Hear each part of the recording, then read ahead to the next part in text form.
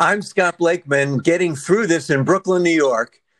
During these times, Sunday is not all that different from the Sundays of yore or early March. We feel permission to sleep later. We watch the Sunday interview shows. A few of us, including Tommy and myself, spread out the many sections of the Sunday New York Times while we feast on bagels, cream cheese, and lox. If not for the newsmakers on the three networks and CNN and the main news section of the Times, you could, as the song says, forget your troubles and get happy. But even with the awareness of these changing times, Sunday is still different than the other days. A day of rest and reflection, and a day when you allow yourself that extra cinnamon bun to accompany your second cup of good coffee. And that was my audition for CBS Sunday Morning. Thank you for indulging. I am Tom Saunders in Los Angeles, where I have the New York Times delivered to my doorstep, as loyal listeners know, and the LA Times is on my phone. So I have one foot in the past, getting the physical edition of the paper, and the other foot in the present with my digital version, which makes sense. Both feet in the present, I could lose my balance metaphorically. That could result in a smashed face, loss of teeth. And again, it's metaphorical, but it's no less painful and unsightly. And may I add, Scotty, that I hope that wasn't just an audition for CBS Sunday Morning. I fully expect there will be a bidding war between NBC and ABC as well. Well, after what you just gave us, it will all bid wildly for your relaxed, homey Sunday morning presence. And can I say, whoever wins, I happily expect that next Sunday morning we will see you calmly waxing poetic about Sunday morning on one of the networks. And if we don't, Scotty, I feel we must burn the entire system down. I'm sorry. I feel strongly about this. Well, I appreciate, respect your opinion, Tommy. I say, let's not burn down. Let's be in calm. Just as CBS Sunday Morning is, it really is the antidote to any day. I don't watch it enough. I watch it occasionally, but instead of these heated, heightened stories, it's like, and then sometimes sitting by a lake is the answer to everything. And it's the twinkling of the sparkling of the lake. And lakes are watery substances. Yeah. And people are near them. And it's so soothing. Yeah, and soothing. Medicaid, the pharmaceutical companies are against CBS Sunday Morning because it negates the need for tranquilizers. Anti-anxiety medication. Yeah, anti-anxiety. It actually, people cut down on their use of people who watch CBS Sunday Morning are not. I don't know that this is a fact, but I'm willing to believe that it must be true. People who watch CBS Sunday Morning, because of the tranquility of the style of soft journal, it's ultra soft journalism, right? They're very smart, very on a very high level. I love Charles Osgood when he did with a bow tie. I remember Charles Kuralt. Charles Kuralt on the road story. Classic. On the road with Charles Kuralt at CBS News. And it turned out he had another family. Well, I just remember that. That was incredible because he was a brilliant, very kind of a portly, looks was not just to be, not to be crass, but looks. No, but he's sort of avuncular in a way. Yeah. If Walter Cronkite was one uncle, he was the other uncle. He was the kind of more playful uncle. Yeah. And CBS was at that time a place of uncles. The CBS News. Well, and beginning back with Murrow's boys. In the radio days, and actually Kuralt, I believe, was one of Murrow's boys. I think he was a World War II reporter. But he would go. He found he had the perfect job at CBS. He would be on the road, and it would be these little soft pieces near the end of the CBS Evening News with Walter Cronkite, where it would be Charles Kuralt on the road in Pumpsville, Indiana, where the largest hot dog bun gets wet from an early spring rain. No, really, I would love to. I stumbled in a way. I think that was an actual. Never would have stumbled, but actually, he stumbled on that episode too, which is so. Yours was a real. All right, very accurate. A tribute to Charles Kuralt in every single way, including his stumbles. But he had two families, and that's one story that would have just blown open. It would have been led the news, but he never revealed it. And you know what? Maybe they were two it sound like they were two happy families, and I guess obviously the other didn't know, which is but that's one of the perks of being on the road. I think that's it. Well, that's what I think. I think his on the road thing, of course, if you're on the road all the time, you're going to have two families. It's just going to happen. I mean, I'm sure. They probably didn't even think to bring it up. I'm joking, of course. Well, yeah, but contract time was always so. Charles, you don't got another family on the side, because occasionally they'd say, "Hey, you want to come back to New York and do some a week?" No, I'm happy on the road, and all right, you don't have like another family going, do you? Oh, right. Yes, that's a good one. I mean, now they have to ask, do you have another family? Yeah, well, it's in the contract. Yeah. It just the human resources, checks in on you, but and that can nullify your contract, two families. But, no, I feel like, again, we're not condoning two families. We're not saying, hey, if you just got one, you're missing out. No, well, what I am saying though, but if you're on the road. Yeah, is that what you're saying? That if you're on the road like Charles Kuralt was, he was every week he was in some rural part of America, doing a story about Americans, the stories that don't make the news. And meanwhile, he what you're saying would have been in a great that story. Case, yeah, that then you probably would have two families. Oh, well, again, I would say stick to the one family or the no family as you're doing. But all I'm hoping and saying is maybe, and I'm hoping both family, and maybe they sort of knew, because I would love to almost see the wives going, "Oh, Charles, you certainly wouldn't be the first man one would expect to have two families, but you're quite a remarkable man. You're able to treat both the families so well and care for us. And well, I wish I could be greedy and want you all the time, but yet it's okay to share you while you're on the road."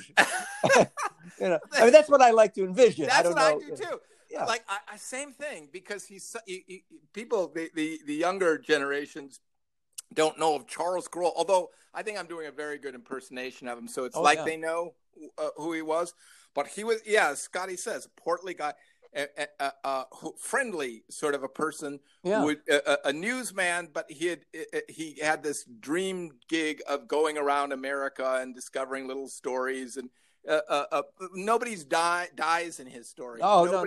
Nothing burns down unless it's been built up even better than before. And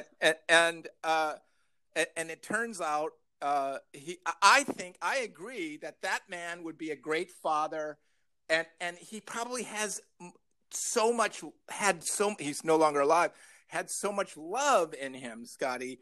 He had enough for two families, and he had enough money for two families. So that's beautifully put. Well, that's sometimes there are a lot of people who say, "I'd like to have another family," and then they look at their pocketbook, and and I love that pocketbook, and there's very little loose change, and that's not enough for two families. Even a non-materialistic family still need at least 800 to 1,000 extra. Right. No, if you have two the golden ring is you get two non-materialistic families. Well, but even that cost, because it's double the general non-materialistic. So, but again, I mean, then you're set.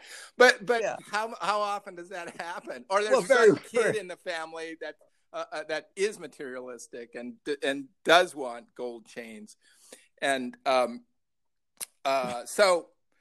What we're saying though is that were these, and that's an interesting question. Nobody's really followed up on this. Were these happy families? Were they in general happy? Well, everyone assumes there's some negative, and I don't know. And as long as we don't know, this is called speculative journalism.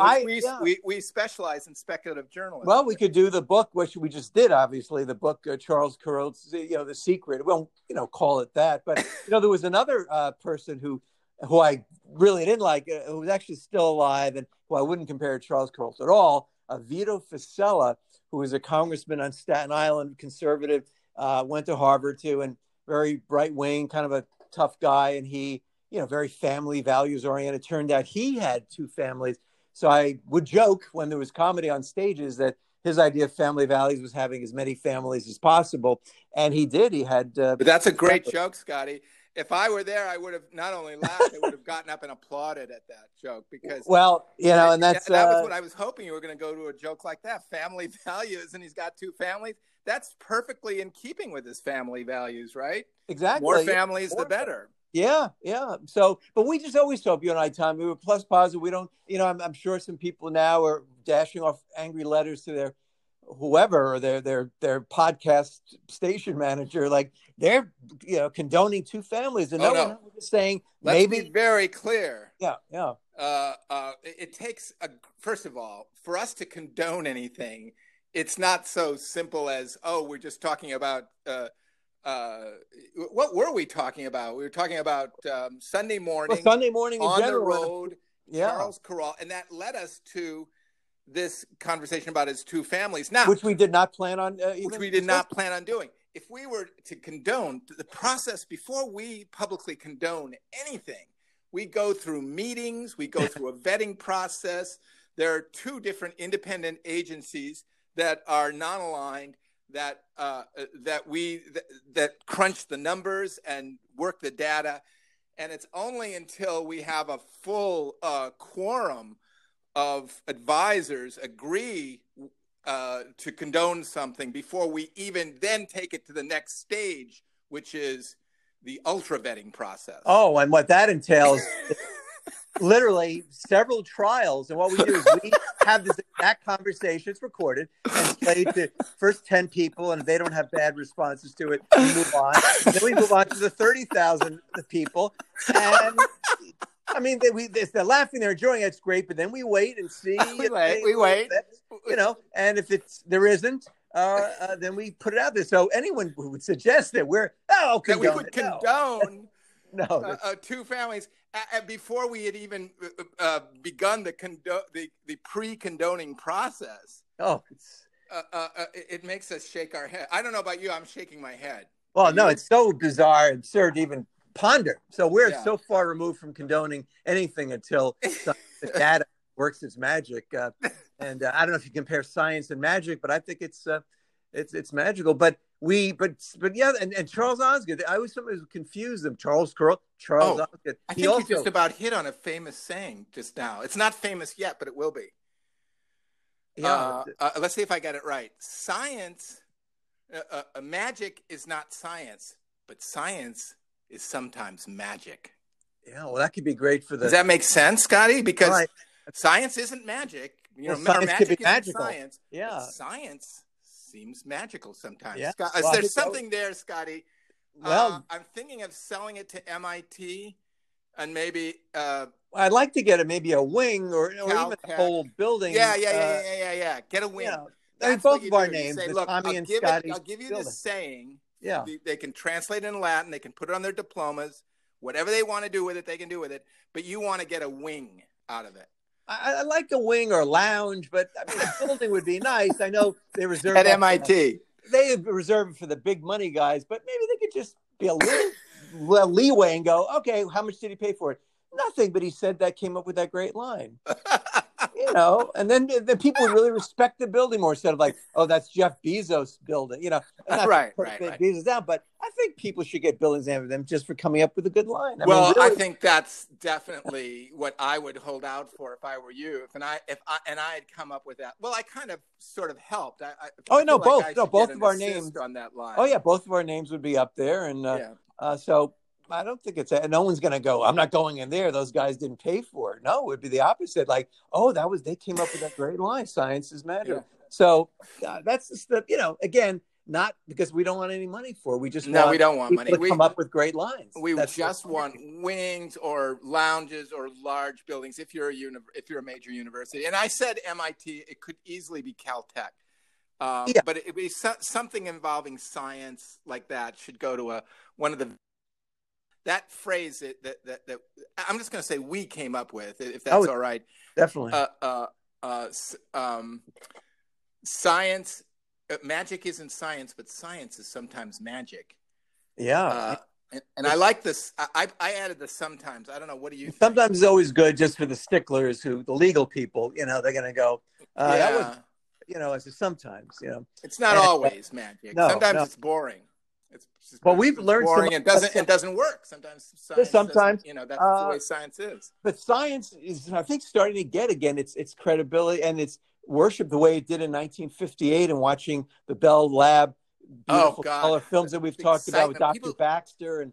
And I always loved science growing up, and you meet Mr. Science. Well, we did actually a famous sketch of Manhattan Punchline, wasn't it? Dr. Science that you wrote. I just came back to me now. Dr. Science. Yes, and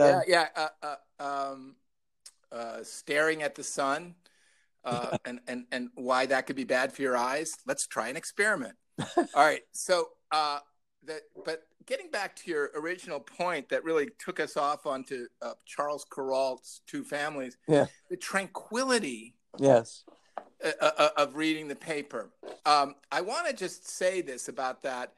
It is, I think you touched on an eerie counterpart to the fact that it's all such wretched news. And then there's the predictable Times editorials, I think, that have become quite predictable. Snore, I'd say, Scotty, snore. More coffee, please. Thank you. But all too soon, Scotty, I find I must put down the paper and face my real life dilemma that is more like an abattoir. Oh, now tell me, I hate to interrupt now, and I would love to just go, I don't think, I thought you were going to say Avatar, which I know what that is, but that's not what you said. So I didn't. I'd have to say, what's an abattoir? It's a French word, and I hope I get points for that. But other than that, I do not know. No, you do get points for identifying the origin of the country of origin of the word. The is a now I really you could probably look up the exact definition, but I always think it's this sort of gateway with blades, and it spins around, and there's two spinning poles with blades sticking out, and you sort of have to go through it or something, and it cuts you to shreds if you don't do it right, or even if you do, there's no way you can get through it without. It's an abattoir is not something you want installed in a house when you have children. Well, actually, Tommy, I just did a quick look at it. This is correct. It literally means to slaughter. Wow. Slaughterhouse is an abattoir. Okay. Slaughtered. So, again, that makes me more certain that I would recommend that people who are thinking of remodeling their houses, and they are doing a lot of remodeling these days because we're staying at home in these times. It may sound attractive. Abattoir has a very fancy it sounds French like name. An outdoor area. Like, we'll be out in the abattoir. We're going to take drinks out there, and little do they know they're walking into a slaughterhouse. And that's a tragic tale. You don't see it a lot, but when it happens in Bel Air or these posh areas, it's a cautionary tale. Yeah, cautionary tale. People, and a lot of the blame goes to the developers who say, well, of course you're going to want to have an abattoir, and the customer who doesn't know what it is doesn't want to seem ignorant. No. And, I was thinking maybe we put the abattoir in the back there, and then the guy goes, in the back? Well, why wouldn't you put it on the side where abattoirs always go? So all that stuff is a game. Yeah. Right. And nobody wants to admit, and what is this? That no one's going to say that. And then there it is, a slaughterhouse, which is. And so now you have a slaughterhouse on the side of your house. Yeah. And it's and it's. Well, it's so upsetting in any place. It's upsetting. Even just thinking about it is upsetting me. Yeah. But we don't condone that. But I hope I've answered your question as to. Yes. Well, no, I'm glad I learned that, and you're right. It's your dilemma. It's a difficult dilemma, and it's a difficult dilemma, and it is. It does seem to me that it's a dilemma of such a degree of difficulty. I compare it to an abattoir, and it is as follows. Yes. I must decide: should I have bagels delivered from Wexler's, or should I go get them from Wexler's? Now, Wexler's, our loyal listeners will remember, is a bagel establishment in Santa Monica, the next town over, that is exactly like New York, that serves New York style bagels. Yes, Wexler's. I used to live in New York, Scotty, and I ought to know. big, round Wexler's bagels are exactly like what you'd get at bagel shops on 3rd Avenue in the 20s. Yeah. Only they're in Santa Monica. And Wexler's doesn't pay me a penny. I pay them. And you had to work out that arrangement. Oh, that's great. But now, Tommy, interesting. You thought maybe you would get it delivered, and that's all I do. I don't go into stores, so I get it delivered. But a part of me is saying, a voice in my ear, because a producer is talking here, saying maybe the bagels when they get delivered, they're not as fresh as picking it up. They said, and I didn't nod like they do. Yeah. So when the guys on TV go, yeah. Like you see them nodding there, responding to the guy in the ear. Right. Television. In the voice in your head is the producer cueing you through your earphones, and it's not a symptom of psychosis. Okay. No, I want to clarify. All right, no. I just wanted to clarify that for our listeners. Let me just say this about going there and versus getting delivered. If you order a delivery, you can only get a minimum of 6 of these huge New York style bagels, which means I would have to order 2 packages of delicious lox, and I would eat them all weekend. Like for the rest of the day, tomorrow, I'd have to eat them to keep them fresh, right? Especially because of the lox. I could freeze. All right. Freeze the bagel. I've said, the lox, I've abandoned much of my, I will have abandoned my no carb diet already. Yeah. I don't want to even, I mean, we're going into a place where, I mean, when I eat lots of carbs, Scotty, and I have been eating lots of carbs since our travails, our worldwide pandemic began. Yeah. As we know, people are eating more carbs, and so that brings me to a third leg of this dilemma, which makes it a trilemma, not a dilemma, trilemma. Wow, that's really something.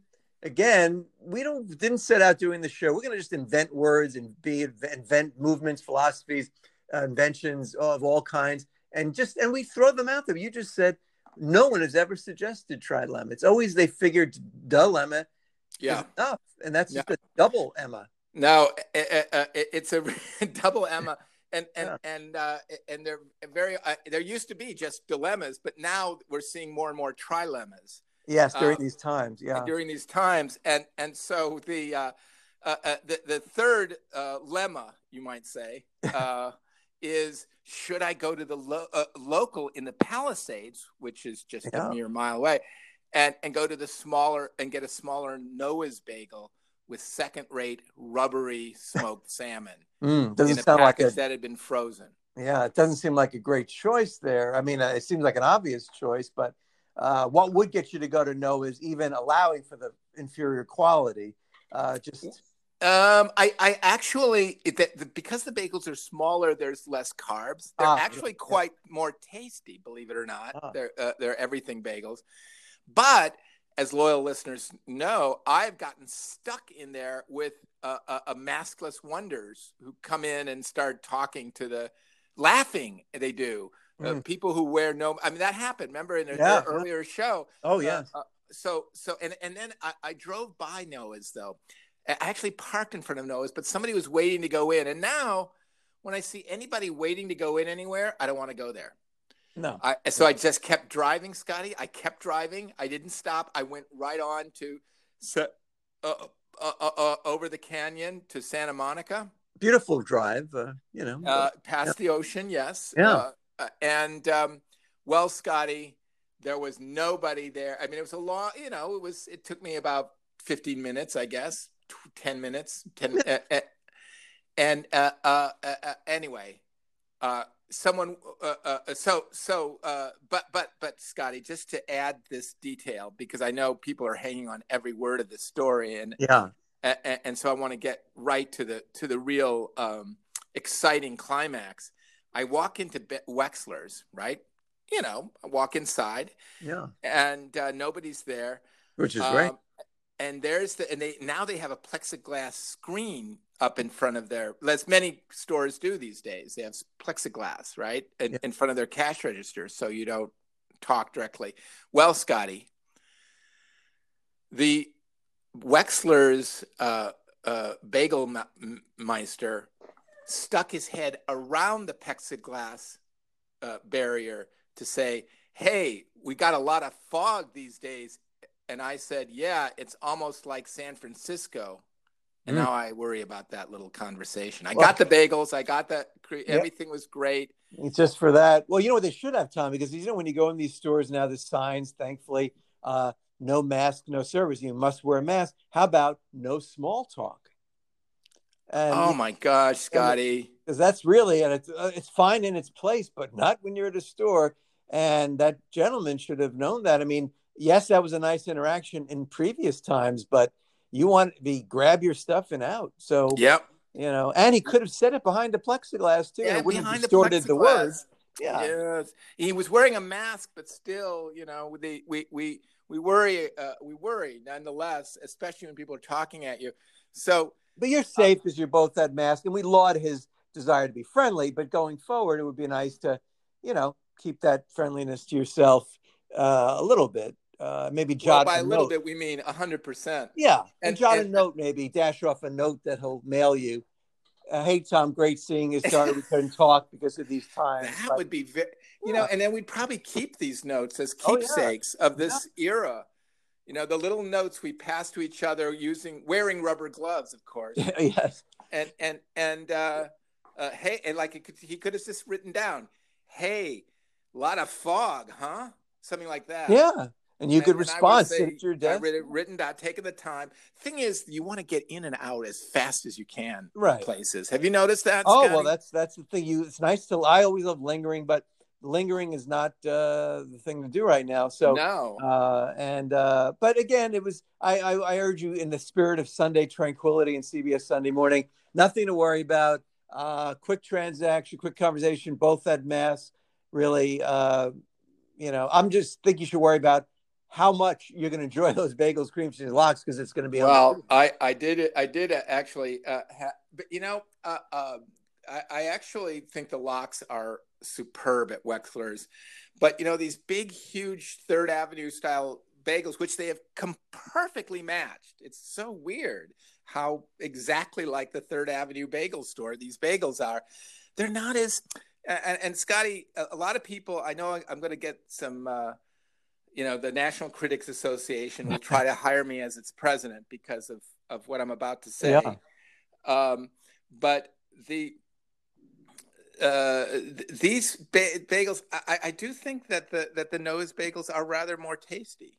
I want to say that. So again, if that means that I now have to be the president of the National Critics Association just because of that quote unquote trenchant criticism that I just did, I don't know. I don't know if I can fulfill those duties. Well, I think I worry about that. Well, you can work at home, so that's fine. I can work at home.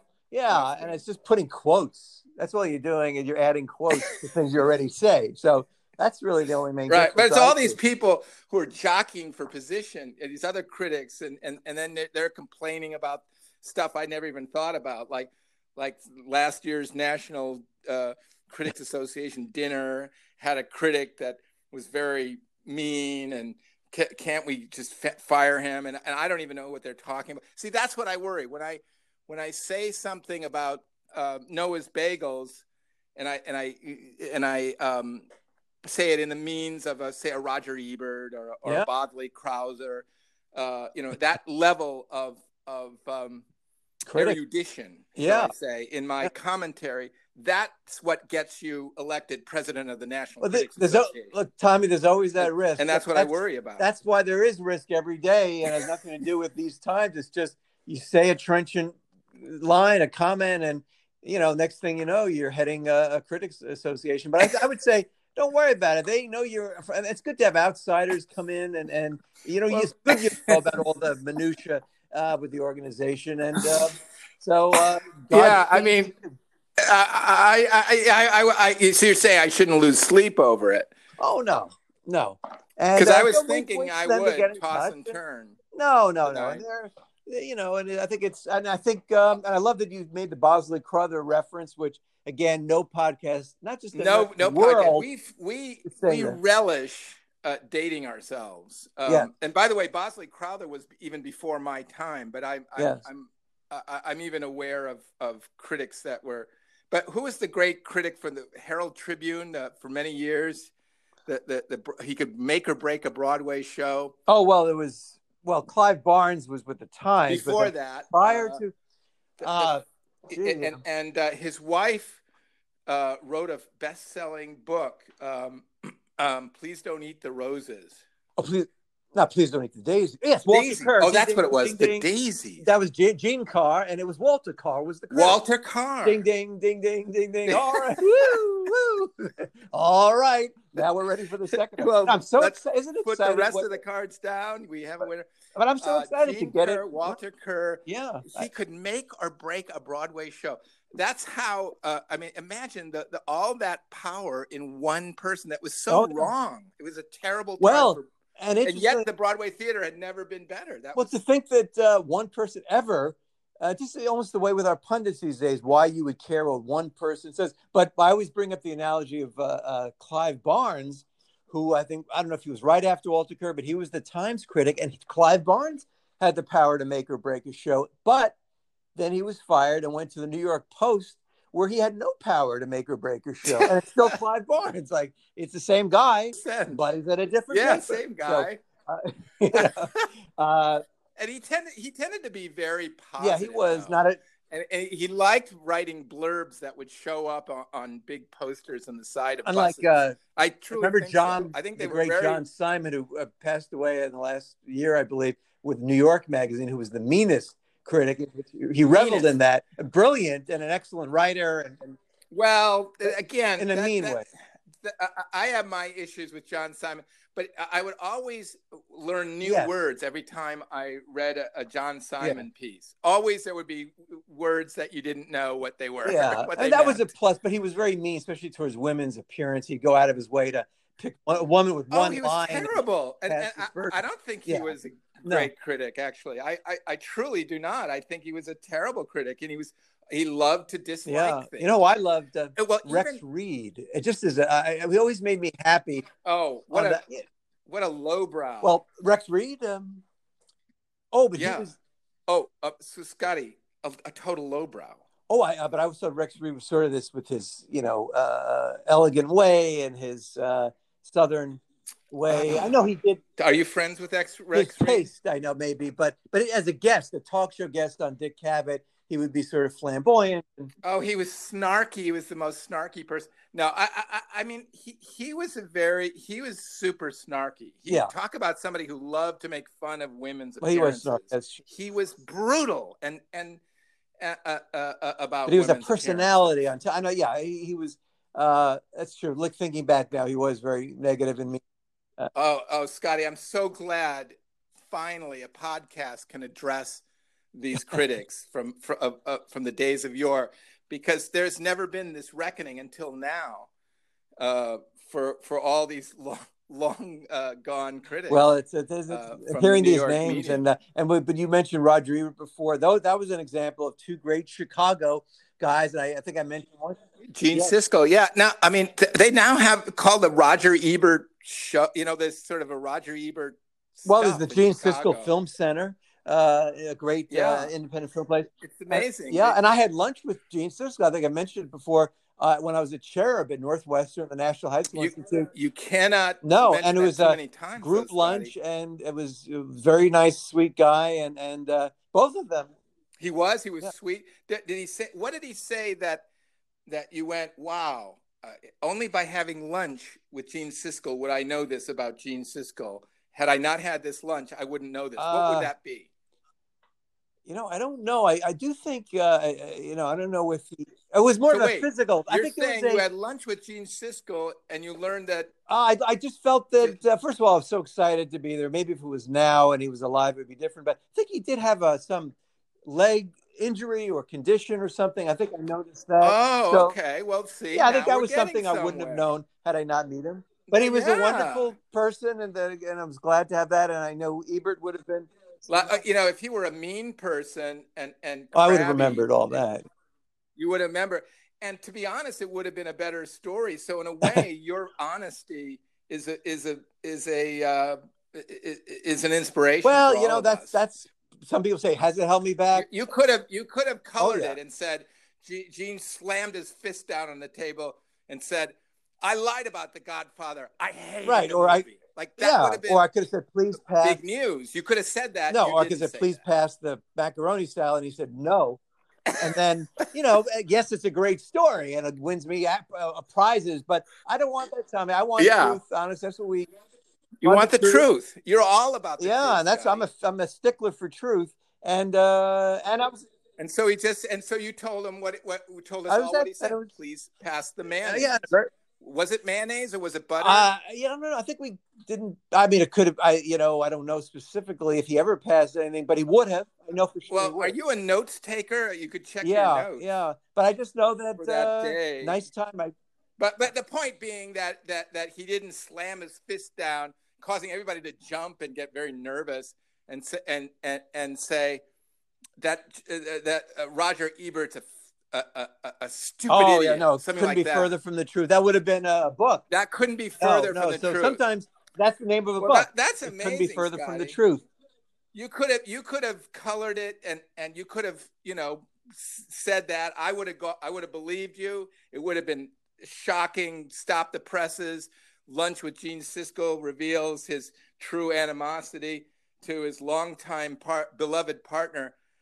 But that isn't what that's did, not Scotty. what happened and what we do on the show, Tommy. That's not who you are. As we close for Sunday, as we just tell it like it is the great Howard Cosell, I believe, would say, and others. So we've certainly mined the references that, again, are not obscure because they're just things waiting for you. And if they are, we welcome them even more. More because we bring them back to life. And what we always say, obscure references are just references you don't know yet, and you will. And on that, Tommy, wow, what a Sunday! What a Sunday! And learned so much and had so much fun. And we're here every single day, and I remain every single day. It's hard to believe that it's another podcast is coming to a close, and well, partner, I don't know. I suppose it'll be 24 hours before we take up the iPhones again. And well, I almost feel like I should sing a kind of a song right now about podcasting. And we're working on that, though. I think we will. And we put it out there. And so we're working on a Sunday. You could be sure we'll be back on Monday. So until then, I remain sincerely yours, Scott Blakeman. I'm always Tom Saunders, and we're getting through this.